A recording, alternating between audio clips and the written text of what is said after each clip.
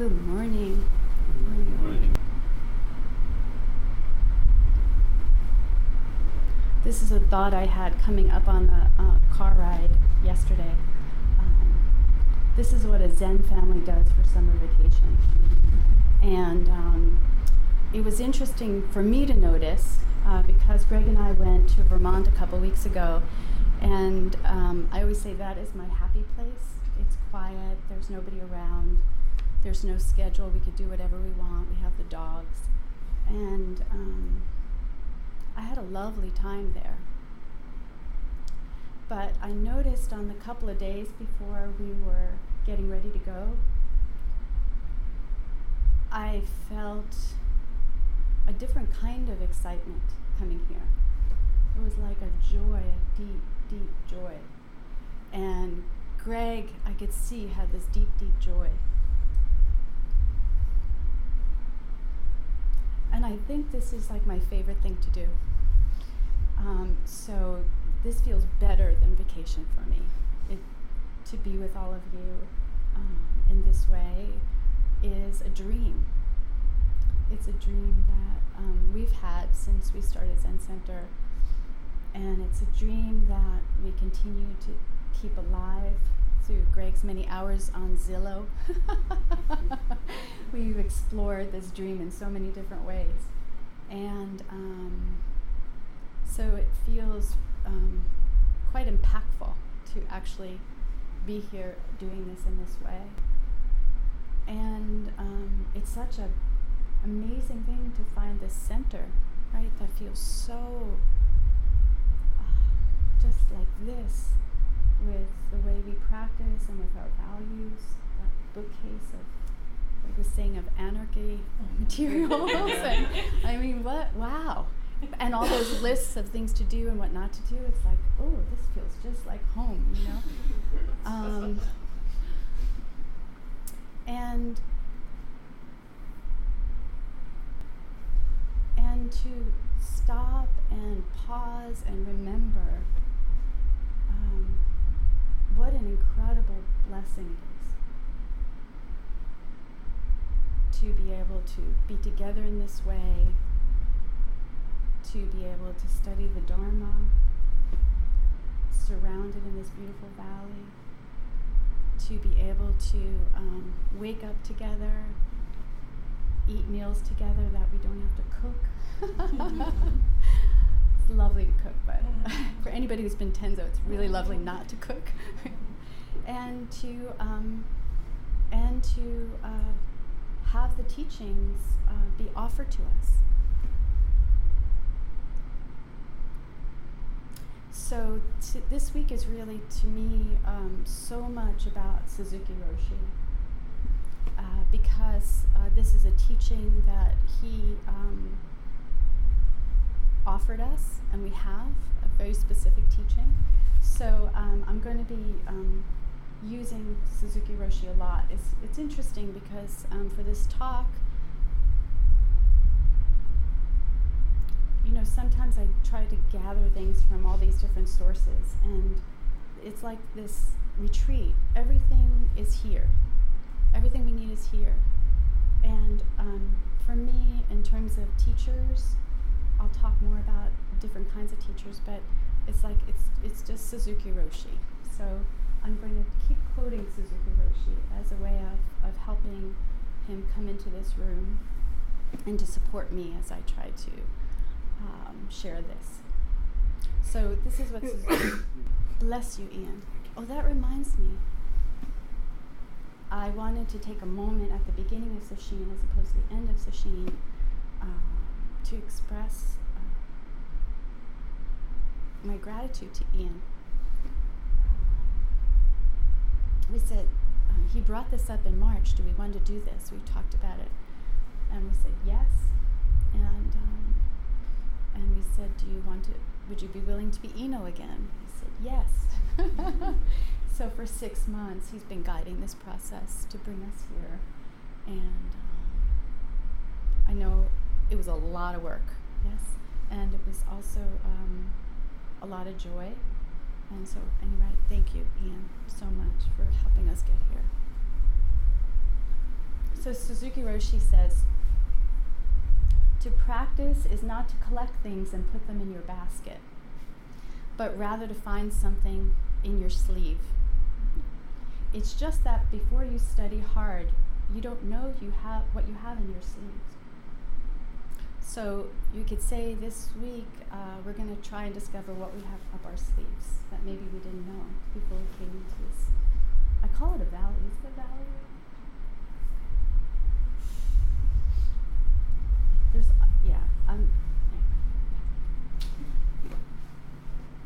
So I'm going to read this poem. We'll just read it over and over and over again as a way of getting into our bodies.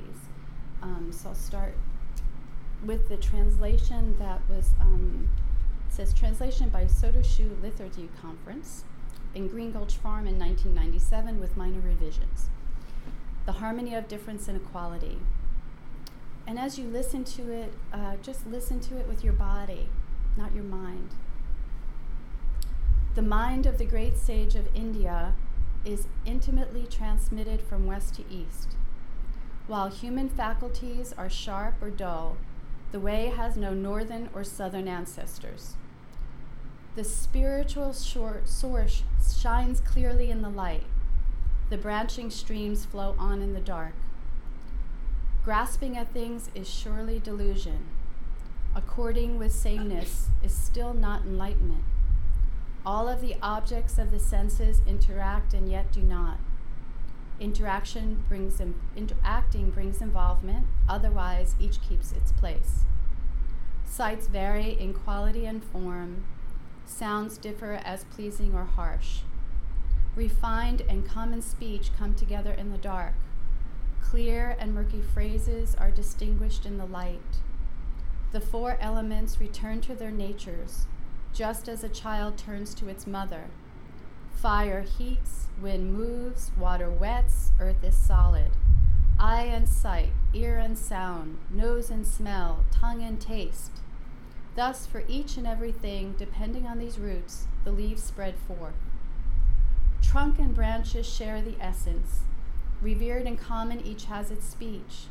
In the light there is darkness, but don't take it as darkness. In the dark there is light, but don't see it as light. Light and dark oppose one another like front and back foot in walking. Each of the myriad things has its merit expressed according to function and place. Phenomenon exist like box and lid joining. Principle accords like arrow points meeting. Hearing the words, understand the meaning. Don't set up standards of your own. If you don't understand the way right before you, how will you know the path as you walk? Practice is not a matter of far or near, but if you are confused, mountains and rivers block your way. I respectfully urge you who study the mystery, don't pass your days and nights in vain. So this poem was written by our 8th century, 8th ancestor in China, Sekito Kisan. And so the first line is, the mind of the great sage of India is intimately transmitted from west to east. So Greg is going to go into more detail in class about translation. But this line, just to start with this first line, the translation can be more accurately stated this way. The great sage of India has been intimately and mutually transmitted between West and East. So can you feel the difference as opposed to a one direction, one giving to the other? There's a mutuality and a back and forth. And that is, I think, an essential part of understanding this teaching. So the Dharma, our Dharma, this lineage, was not just transmitted from India, China, Japan to us.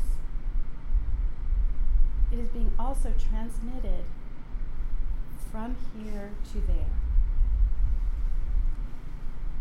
The teachings are not just transmitted from teacher to student, but from student to teacher. Not just from past to present, but present to past.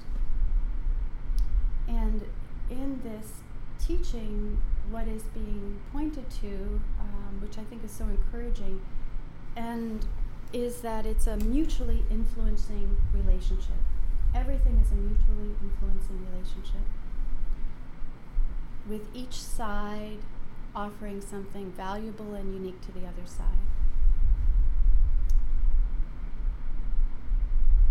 And in fact, to say side is a little, it's not quite right, because if you say sides, it feels as if there's two separate things. This is why things are in poems. It is so intimate. It's so intimate, the influence, the intimacy, the relationship. It's like there's not even a gap in between. And yet, they're not one. And they're not two. So it's kind of like more like this. And at this moment, that might feel kind of abstract, like an intellectual idea. And for me, the excitement is to feel the aliveness of that, the possibility of that, not as an idea, but as an experiential awareness. And that's what I'm hoping with the support of nature, is that nature is transmitting to us this mutuality, and we're transmitting it back to the valley. So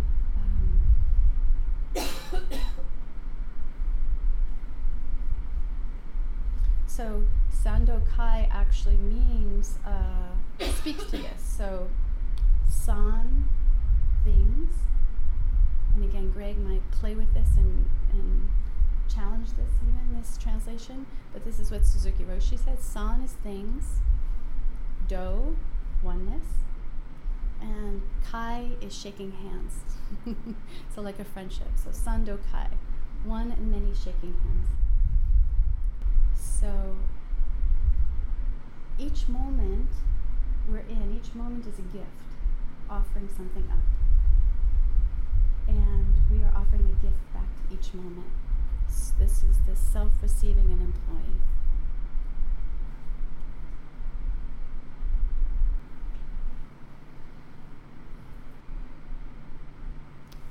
And the implications of this is that everything we do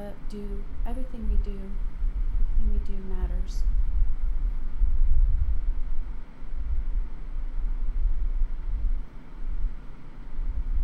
There's not anything that we think, feel, experience, no action that we take that does not have an influence on the whole. That's a lot of power, isn't it? And we don't have to tense up, because we are constantly being supported and submerged in the whole that is taking care of us. So this teaching is always back and forth, how the whole includes everything, and everything is included in the whole.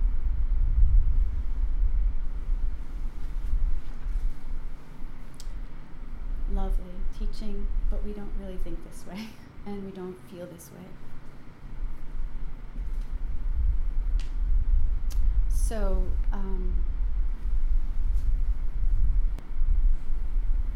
so as social animals,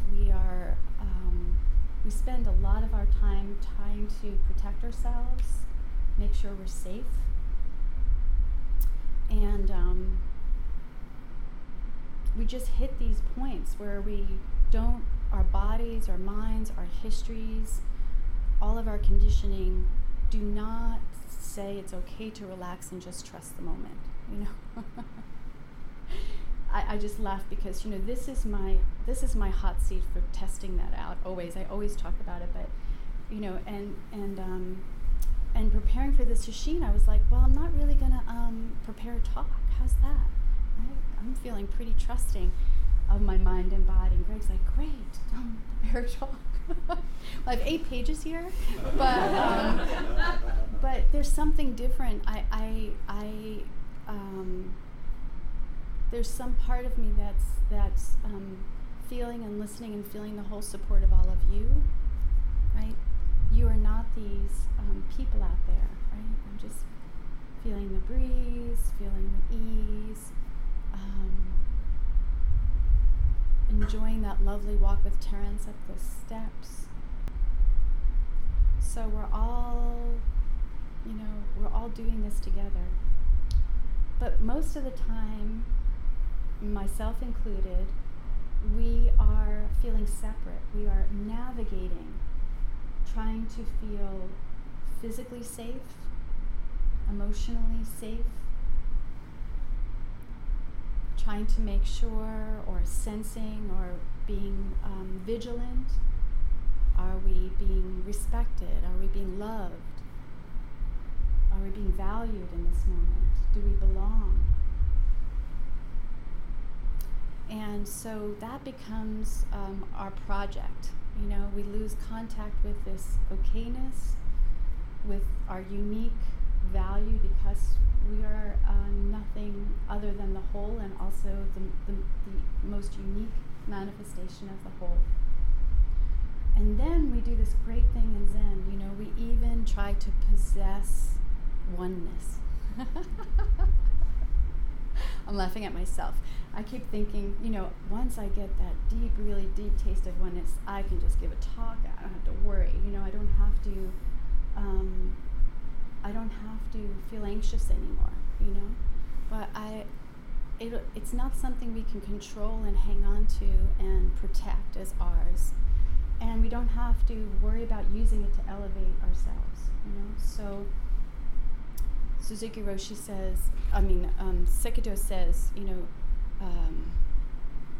while human faculties are sharp or dull, the way has no northern or southern ancestors. It does not matter, sharp or dull.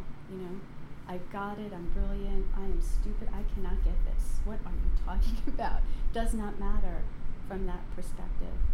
So we don't need to use that. We can put that away. We don't have to suffer in that way.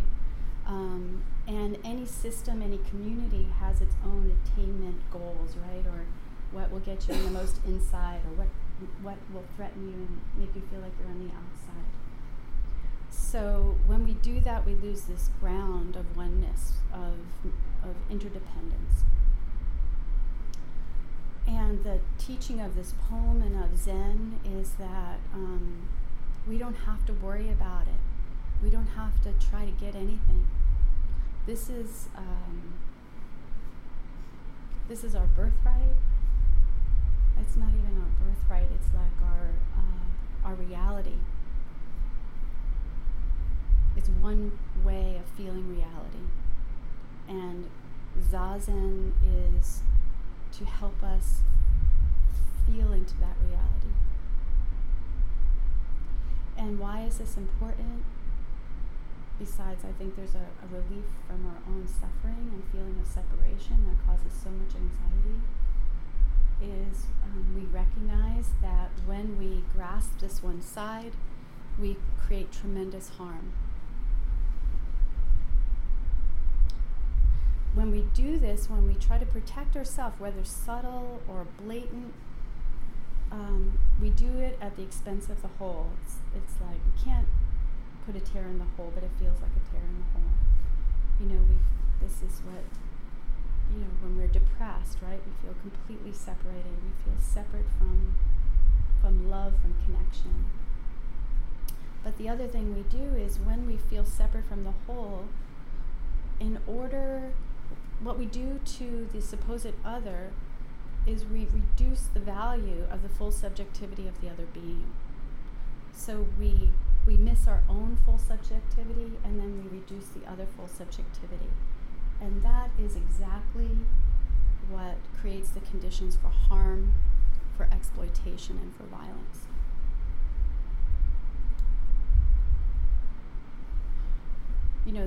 There are these things I could point to out in the world that are examples of this. I don't really need to do that.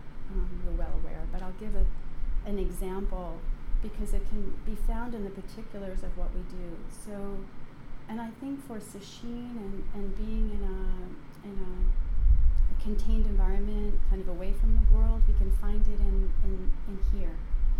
So I'll give you an example. It was before we got here, but a couple of days ago, I was in my unique way, I was running around cleaning the house. We were having somebody come and watch our dogs. So it was time for me to take the garbage out, and when I took the garbage out, I realized, because I'd run out of compost bags, I put food in the garbage, and it was so hot. And the garbage was filled with fruit flies and ants. So what did I do? Did I appreciate the full subjectivity of those ants and those fruit flies? No, I did not. I wanted to get that kitchen cleaned. I didn't like all those little bugs being in my garbage can, and I had the thought arose, this is harm, as I started spraying and splatting them, but I didn't care. I was exerting my side at the expense of the whole. Now, that does not mean we can't necessarily kill. We kill all the time. But I didn't stop to feel the heartbreak of it. And that's the important thing. And I asked Greg, I said to Greg, what do we do? I'm killing all these ants. He said, go chant the Daishin Dharani when you're done. But I had too much to do at that time. I did not do it. So this is maybe a silly example, but this is the conditions that happen that we forget. We think we're above the precepts, where we might misuse sexuality with a student or with another person, right? This is it. We forget the whole. So this poem from 8th century China is actually very relevant for us.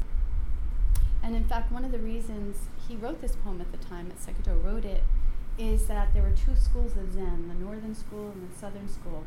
And each of them thought they had the right way of doing Zen, and the other person had the wrong way of doing Zen. And there was actually a lot of antagonism and war, right? So we create war ourselves, even within Zen.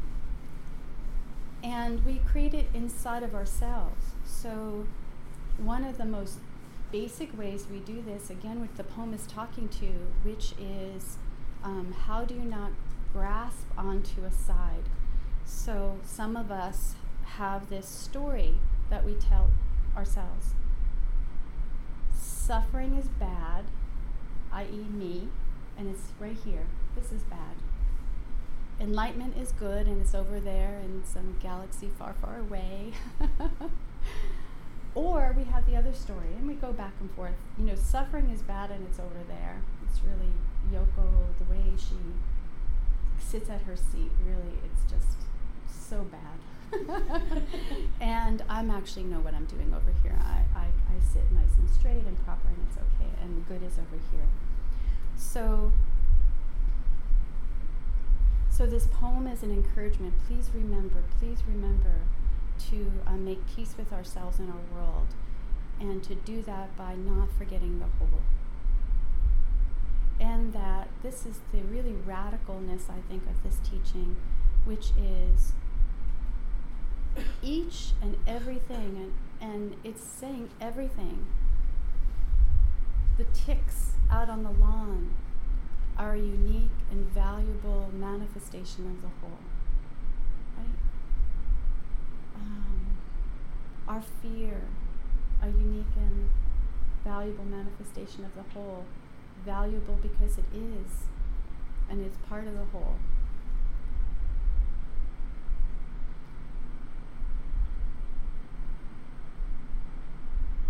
I can get with ticks, I can get with fear,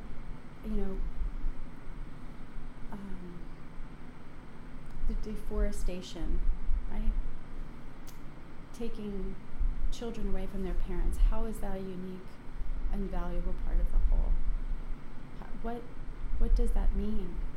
How do we make sense of that?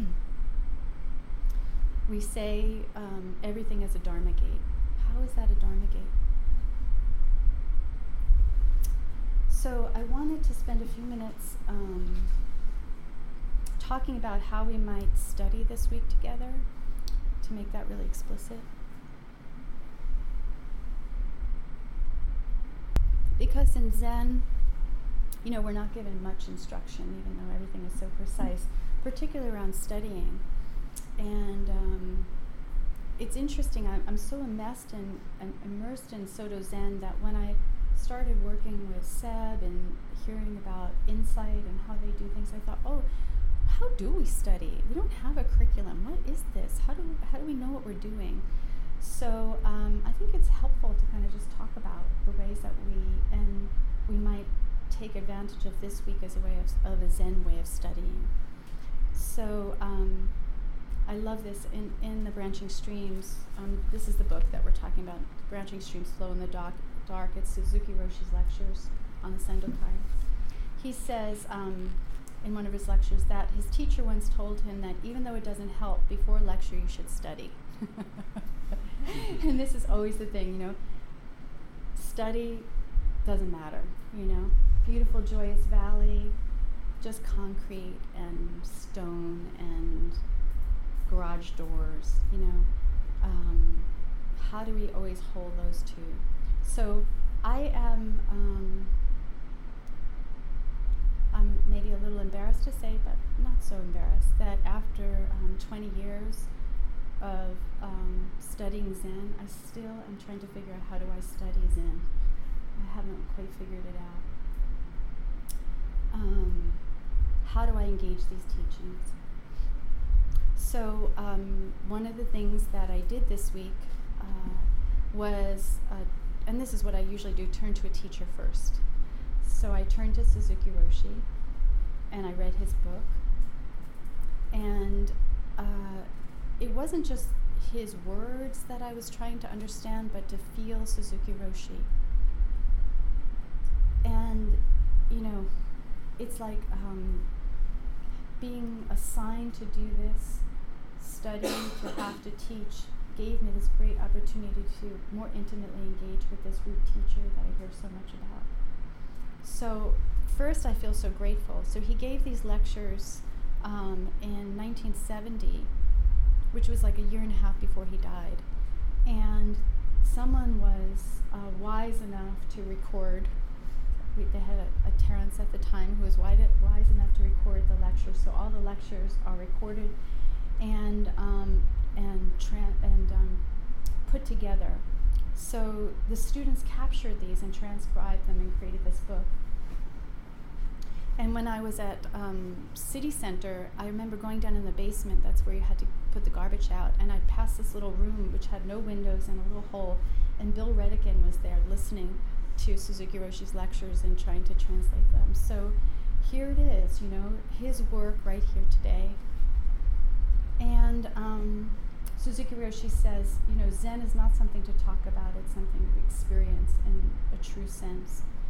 So when the other thing that was amazing is people video recorded him. And so watching Suzuki Roshi walking down the path, and he was ill at that time, and you can kind of see it in his face, and he was moving rocks all around Tassajara in the middle of the sun, probably in a day as hot as this is. So when you guys were all doing those cushions yesterday, I thought of you, like in Suzuki Roshi's spirit. So when I was watching, I was looking at his face, and I was looking at the way he moved and how he smiled, and to me this was his transmission, this was the teaching right there. And I thought about those who studied with him, Reb, Tia, Leslie, and how did they embody the teachings? So this is what we're doing this week ourselves. We are embodying the teachings and transmitting them to each other and to whoever might come after us. So 40 years later, here we are, and I was thinking to myself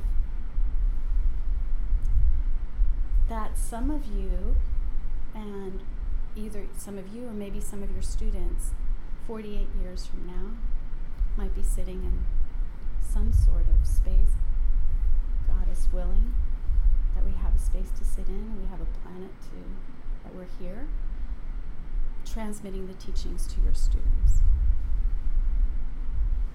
So we can study primarily through Zazen as we sit. We can watch the self start to quiet down, start to relax, the boundaries start to loosen up a little bit, and maybe it's like it creates the opportunity for us to feel into the wholeness. Also, we're going to study in a very intellectual way through class. And I don't want to, I always use Greg as an example, but he's my teacher. What can I say? I love to watch the way Greg studies. He takes a teaching, he took this translation, and he didn't just like say, okay, here's a translation, what do I think of it? You know, he engaged that translation. He didn't just take the face value of it. He wanted to know the Chinese roots, the Japanese roots. He started to challenge the translation. Can you believe it? I can believe it, but from my perspective as a working class woman who just is like, you just take authority and take it in as you're told, how he created a dialogue with the ancestors, a conversation with them. And this, to me, is what the ancestors are asking of us, you know? So it's an inspiration, I'm saying, Greg's way.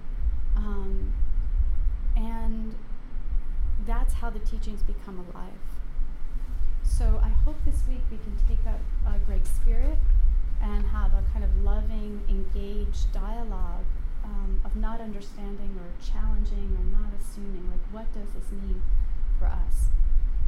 And two other things I want to mention before we stop. We're also going to study this teachings through the forms. So we put our body through the Zen forms to bring this Buddha nature to life for us. And if you study in this way, if you drop into any particular, it doesn't matter what the particular is, it will open you up to the whole. So I'll give you an example. When we're tired and the wake-up bell rings, we're tired. We don't want to wake up. If we just go with that side, if we just go with that part of ourselves that is tired and doesn't want to wake up, and that's fine, that's there, that's part of the whole. But we acknowledge the whole by not getting caught in the tiredness. We don't stop at the tiredness. We widen our self-view. So what do we widen it to? Well, let's just start. You know, the wake-up bell rings, I'm tired. I had an aspiration to practice. Widening it up. I committed to the Eno. I told him I would follow the schedule. I have to include the Eno.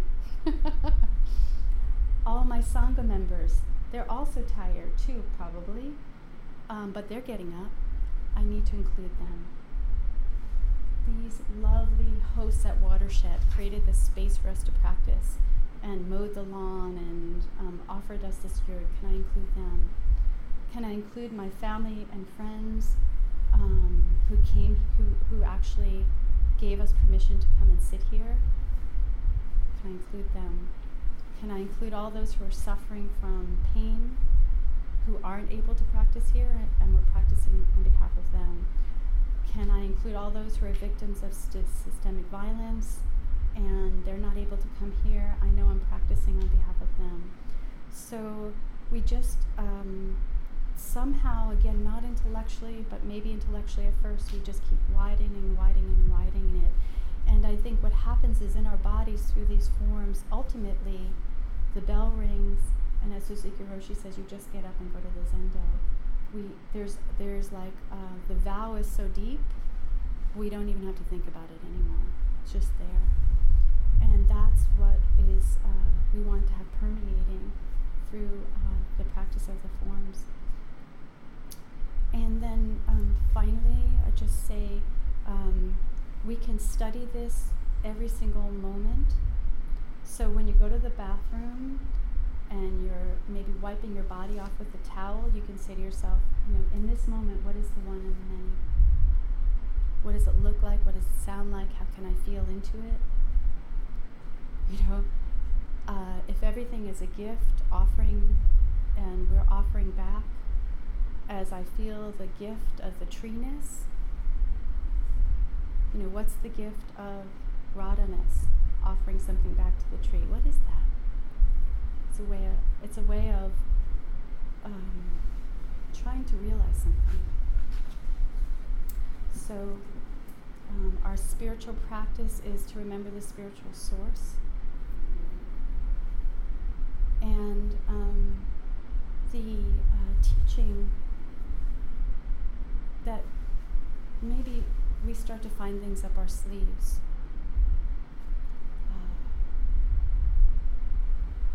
We can begin to appreciate and relax and allow ourselves to just be who we are. We can have appreciation for ourselves, whether we're interesting or dull,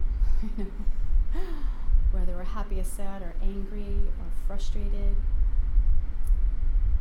This is why Suzuki Roshi says, when Zen, you are you, Zen is Zen, So how do we kind of not fight with ourselves anymore? Because your suffering is also part of your wholeness. So in a moment of suffering, how might you see that as wholeness?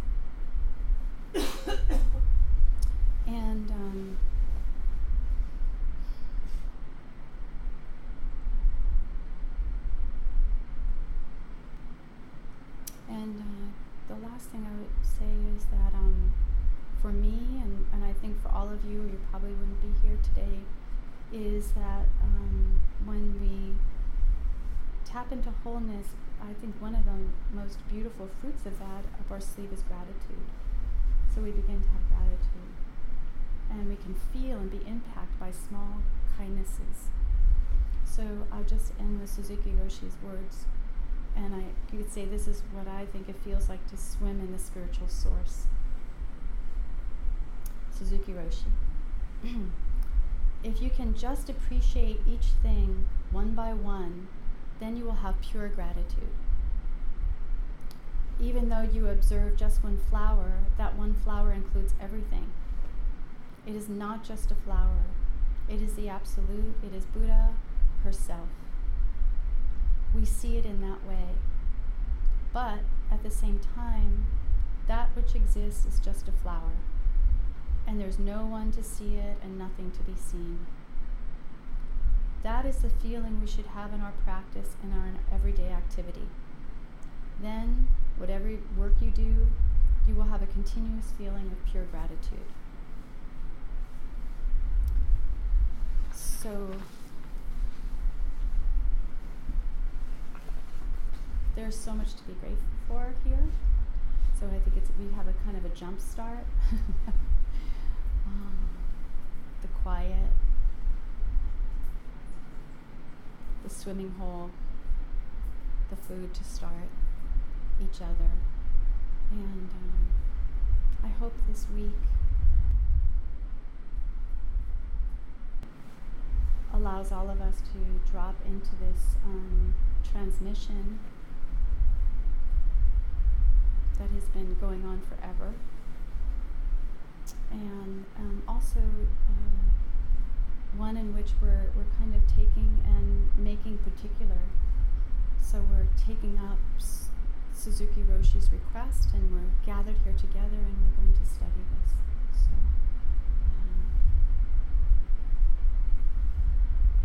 let's transmit.